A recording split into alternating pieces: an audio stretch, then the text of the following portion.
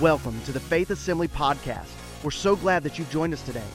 It is our desire at Faith to help you connect, grow, and go in your walk with God. We hope you're encouraged by this message from Pastor Steve. On the issue, the topic of the dreams, when we think about dreams and desires, we realize that seldom do those things ever just fall into our lap. We know as well how difficult it can be to realize dreams and visions and just hang on and persevere and pray through until those things come to fruition in our lives. And we know as well that not only will there be great difficulty in realizing those dreams, some of that difficulty is associated with opposition to our realizing those dreams as the adversary comes against us. Obstacles stand before us, attacks come against us to try to get us to forfeit our dreams. As a matter of fact, I may be speaking to someone today who falls in this category when I say that a lot of people will often settle that the key to happiness is low expectation. Because if I don't expect anything, then I won't be disappointed when I find nothing. Therefore, I just won't believe for anything because it's easier to not believe for anything than it is to believe and be disappointed. So therefore, I've settled on the life mantra that it's just the key to happiness is low expectation. We don't want to be disappointed, so we just adjust our expectations. And often our expectations of ourselves and our lives and our situations are so bound by the misinformation and the wicked ambition of the devil that there are many in the world who can hardly get out of their beds in the morning, and a lot of people who just simply can't. And I want to counter that today and remind you that the word of the Lord for your life and mine is that we are fearfully and wonderfully made, and that God has a plan for us, that it's a good plan to prosper us and give us a future and a hope. So I hope today that I can inspire you to raise the bar of expectation in your life again to the place where you say, listen, I don't care if earth hinders and hell rages. I know that all of heaven is commanded to work for my good, and I'm believing God for greater things. So, as much as I believe that God has a plan and purpose for your life, I know the devil does as well. And his plan is that if he cannot simply ruin you, that he's going to scheme, plan, and plot as much as possible to minimize your belief and your expectancy of what God wants to do in your life. Somebody said, well, I'm just happy as long as I'm getting by.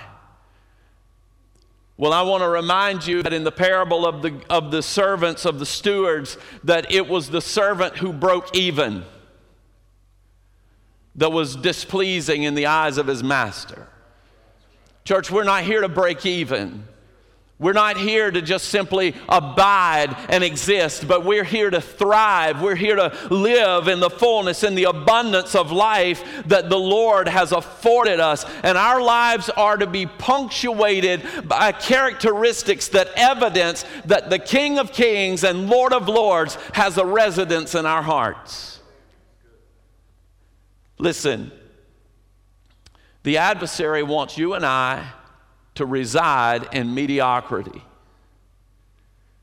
And mediocrity, if I could give you my definition of mediocrity is to exchange the promise of God for the lies of the devil. Because Jesus said, you will have life and you will have it more abundantly. So if I'm promised abundant life through Christ Jesus, then to settle for mediocrity is to exchange the promise of God for the lies of the adversary. And I'm going to be as honest with you as I know how to be this morning. Sometimes I look at the promises of the Bible and then the experiences of my life, and I realize, hey, I'm not living that life. I'm not walking in that blessing. And as I search my heart, the Holy Spirit always reveals to me that the reason I'm not walking in the promises of God for my life is because I have settled for less. I've settled for less. Do you know why the devil fights so hard against you? Earth hinders and hell rages over and around our lives because the devil knows our potential. He knows our potential, and he is aware of what God can do through a life that is yielded fully and wholly to him. And you are a threat to the kingdom of darkness as long as you live pliable and yielded before God Almighty, and you allow him to have his way in your life, and you pursue the good things for which he's called you. And what the devil knows about you and I is this, that first of all, he's not going to get us to turn back now because we've come too far. We've come too far to turn back. He'll never get you to give up because the prize is too great. Heaven is yours to gain. You're not turning back now. That he knows that you are sure of where you've came from, and you don't ever want to go back to that bondage and darkness again. He knows that you're sure of that, and he knows that you're sure of where you're going when you leave this world, and no other alternative is going to do. But what he's also sure of is this, is that even if he can't get us to forfeit, even if he can't get us to turn our backs on those things, what he can do is coerce you and I to live in a place where we will shrink back from trusting God to work abundantly in our lives in the present time. Where we will maybe not forfeit our salvation, we don't forfeit our entry and our promise into heaven, but we will forfeit the promises of God for right now. That promise that says, eye has not seen, nor ear heard, neither has it entered into the hearts of man, the things that God has in store for those that love him. The promise of God from Ephesians 3:20 and 21 that says, now unto him who is able to do exceeding abundantly above everything that we can ask or think. That's the God that we serve, not sometime off in the distant future, not sometime even in the imminent future, but sometime right now in this hour. That is the God that we serve.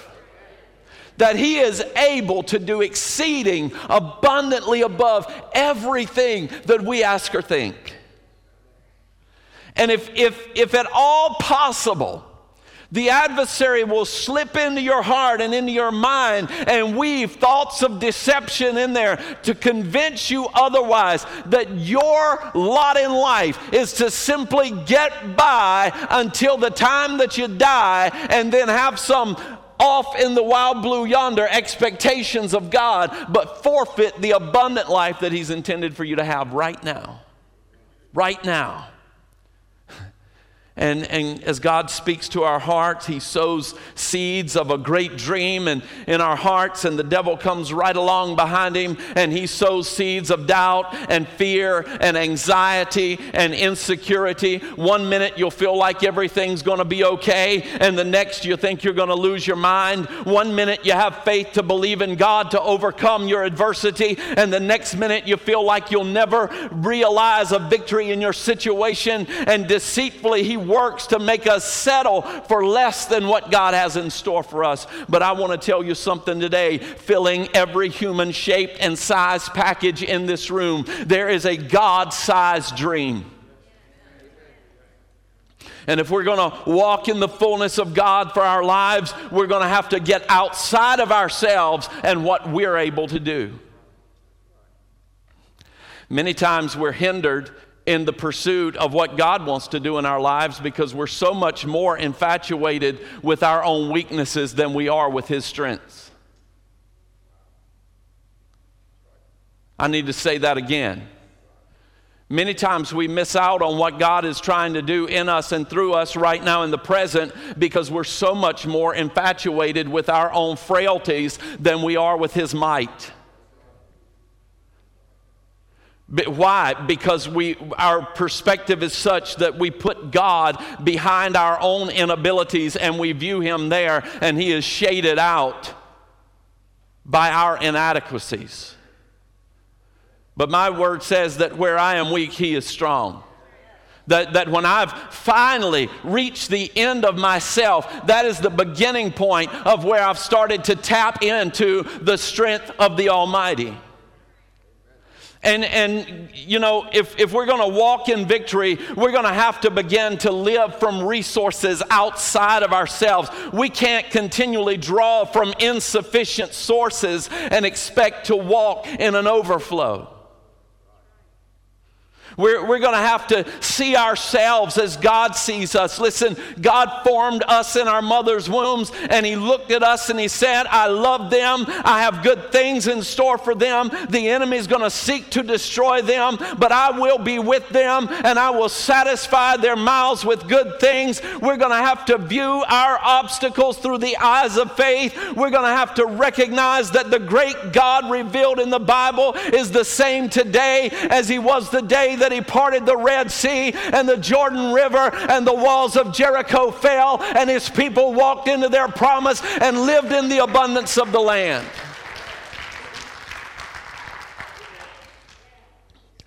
The problem is that we so often have a perspective of life that obscures our view of God's power because we're so infatuated with our own insecurities and inadequacies. Now, contained in us, as I said, are God-sized dreams veiled in human packaging.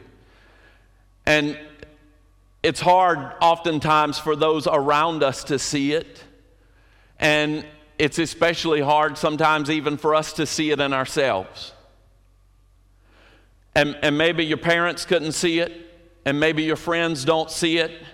You never dreamed that you would even be what God's calling you to be or do what he's calling you to do. But every once in a while, God gives you a glimpse of a dream, and that dream begins to come to life in your heart. And some of you may be wrestling with a calling right now. You know in your heart that God wants you to do things that are outside your realm of capability, and he wants you to live and abide in new places of peace and joy and hope when everything else in your life is testifying against it right now. And our problem is that sometimes once God shows us what he wants us to do and how he wants us to live, we begin to feel like we've shown up at the job site needing a jackhammer, but all we've really got is a screwdriver. Just so ill-equipped, so very insufficient. And we don't know how we'll ever pull it off. And to be honest with you, just to be perfectly honest with you, if we're left to our own resources, we won't. We won't. You say, well, Pastor, I've had goals, I've had dreams, I've had visions, and I've felt the Lord leading in my life, but the truth of the matter is I don't feel like I can do it. Well, great. That's a wonderful place to start, because the truth of the matter is that you cannot. In and of yourself, you can't. You can't walk in the fullness of God's calling for your life. You can't walk in the abundance and the overflow of what he's provided for you by yourself. But I want to tell you something today, church. I want to tell you what I'm believing for. I'm believing God for great things in my own life. And I'm believing God for great things that'll stretch me beyond my own capabilities. And I'm asking him to help me to have a greater reliance upon him. And I'm believing God for things right now that are not only too big for me as an individual, but I'm believing for things that are too big for our church. Because my word says that with God, all things are possible. Amen. Do you believe that? If you believe that, why don't you give the Lord praise in this place today? Just stop and say, thank you, Lord, that my impossible situation fits comfortably in your capability. Now, I want to share with you a story in closing of a man who had a dream. He had a dream of something great, something that would seem highly impossible, a dream that in order for him to fulfill, it was going to upset many of his adversaries and they were going to come against him. I mean, just the scope of the work was just daunting. And then factor in that he needed the support of all these people, and he needed the clear path that was untainted by the adversarial pursuits that would come against him. And this man's name is Zerubbabel. You've perhaps read about him or understood him. If you don't, you need to go back into the Old Testament and look that man up and begin to read his story. But he's one of the Hebrew people living in captivity in Babylon. And he's a cupbearer to the king, which is a very somewhat prestigious position that he has there. But one day somebody comes to Zerubbabel and they share with him some news that's very disheartening to him. It's saddening. And it's a story I believe that in our own context, many of us can identify. Because they come to him and they bring this news to him about his home country, his home city actually of Jerusalem. And they begin to share with him the state of the city. And they said, Zerubbabel, the city walls have been torn down. The gates have been burned with fire. The temple is destroyed. There's not much left of the place that we know as home. It's been sacked, it's been burned, it's been pillaged. It's real bad. It's real bad. And this struck the heart of Zerubbabel, but then he did something that's very different than what a lot of us do. Because a lot of times when you and I are contemplating even difficult situations, I believe, now I may be wrong, and if you don't want this, don't have it, okay? But I believe oftentimes our initial response to that is somebody needs to do something. Somebody needs to do something. In other words, like, my situation needs to change. My God, you need to fix this. People over there need to do this. And this person over there needs to do that. But we never look in the mirror as Zerubbabel did and said, you know what? I know that something needs to be done here, and I believe that I am God's called and God's anointed in this season to do something about what I see and what I've heard.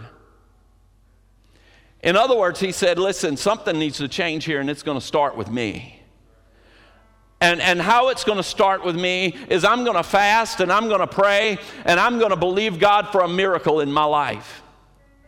And I'm telling you today, church, more than you need more followers on social media, more than you need some dynamic in your workplace to change, more than you need some circumstance to turn around for you, more than any of that, what you need is to get at an altar before Almighty God and say, Lord, here I am. I realize that some things need to change, and I bring myself yielded as a sacrifice before you, and I ask you, God, to stir or change whatever inside me needs to change so that I can have a better view of your promises for my life.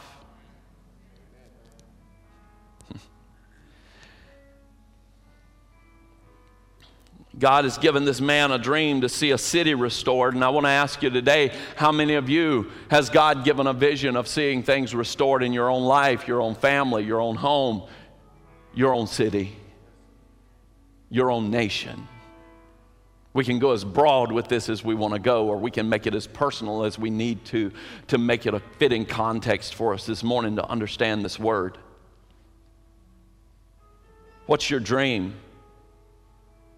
For what are you believing God? If you're not trusting God for anything, then you are wasting this most precious resource today that's available for you. Listen, we don't have time to share all the specifics, but suffice it to say that Zerubbabel here is facing a huge task, and it's one that is well beyond the scope of one individual to accomplish. As a matter of fact, the odds are stacked against this happening, even if the entire nation chips in. There's just too much opposition to it. But a friend of Zerubbabel has a vision from the Lord, and that friend's name is Zechariah, whose namesake is on the book that you're reading today, that you have your spot there in chapter 4.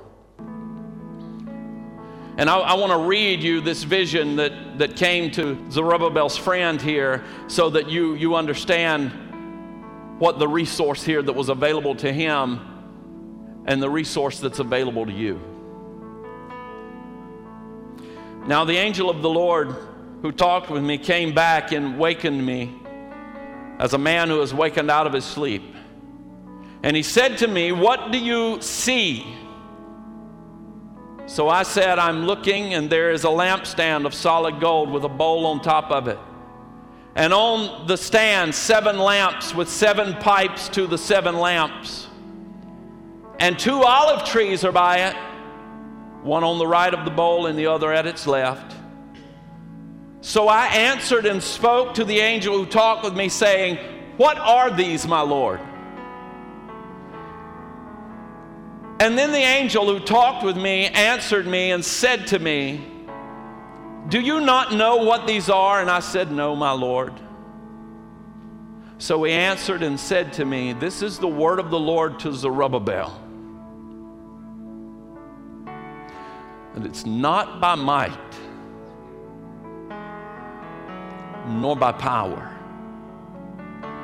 but by my Spirit,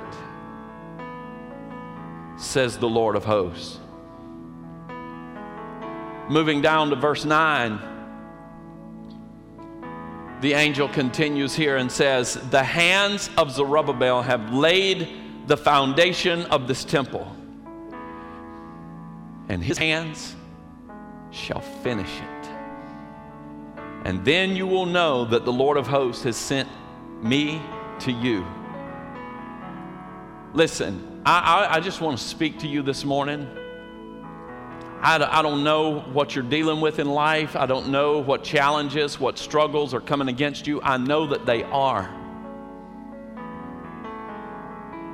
I don't know what things are warring in your mind, what things you're wrestling with, but I'm speaking to you today as the Apostle Paul spoke to the church at Philippi, being confident of this very thing, that he who began a good work in you will complete it until the day of Christ Jesus.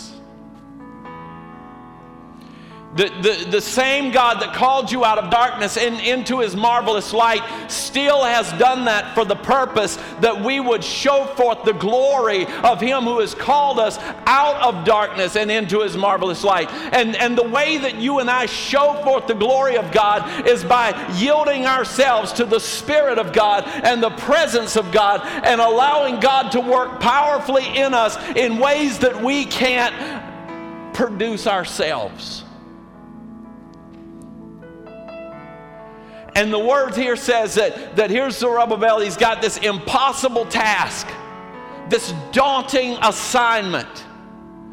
And the word of the Lord comes and says, you tell him that it's not by might nor by power, but by my Spirit, says the Lord. I'm telling you today, church, that the gifts and the call of God are without repentance. He's not sorry for what he created in you. He didn't make a mistake in calling you, but he has a good plan for your life, and you need to hold on in faith, but you need to learn how to live on resources outside of yourself. That it is not by my might, it's not with my intellect, it's not by my power, my strength, my resources, but it's by his Spirit. It's by his Spirit. So I want to ask you today, what's your dream? What's your dilemma? I believe today in this sanctuary that we're in a room that is full of dreams and visions, dreams that maybe you have discounted yourself from accomplishing, dreams that almost seem discouraging because you just can't ever see it happening. I want to tell you today that it's not by might nor by power, but it's by the Spirit of the Lord, and your hands have laid the foundation, and you will complete it, and it will be shown forth through your life that God Almighty has favored you and blessed you and empowered you to be able to accomplish His call in your life. I also believe this sanctuary could possibly be filled with distressing situations, mountains that almost seem impossible to cross over, obstacles too grand to ever believe they would move. But I want to encourage you today to stretch out the hand of faith to the power of the Almighty and see what God can do with you. Learn to live from a resource outside of yourself, a resource that is not bound by your power and authority, that's not limited to what you can accomplish by yourself. It's not even limited by the obstacles that you face or whether or not people support you. It is undergirded by the anointing and unction of the Holy Ghost, and you can do things that you never dreamed. You can realize dreams and visions that you've never seen before, because God is with you, and if God is for you, who can be against you? Mountains of adversity will become level ground before you, and the hand of the Lord will complete it through you. You're going to see a victory. Amen. We hope you enjoyed this inspirational message today. If you would like more information about Faith Assembly, please visit us on the web at faith-assembly.org. Thanks again for joining us, and we hope you have a blessed day.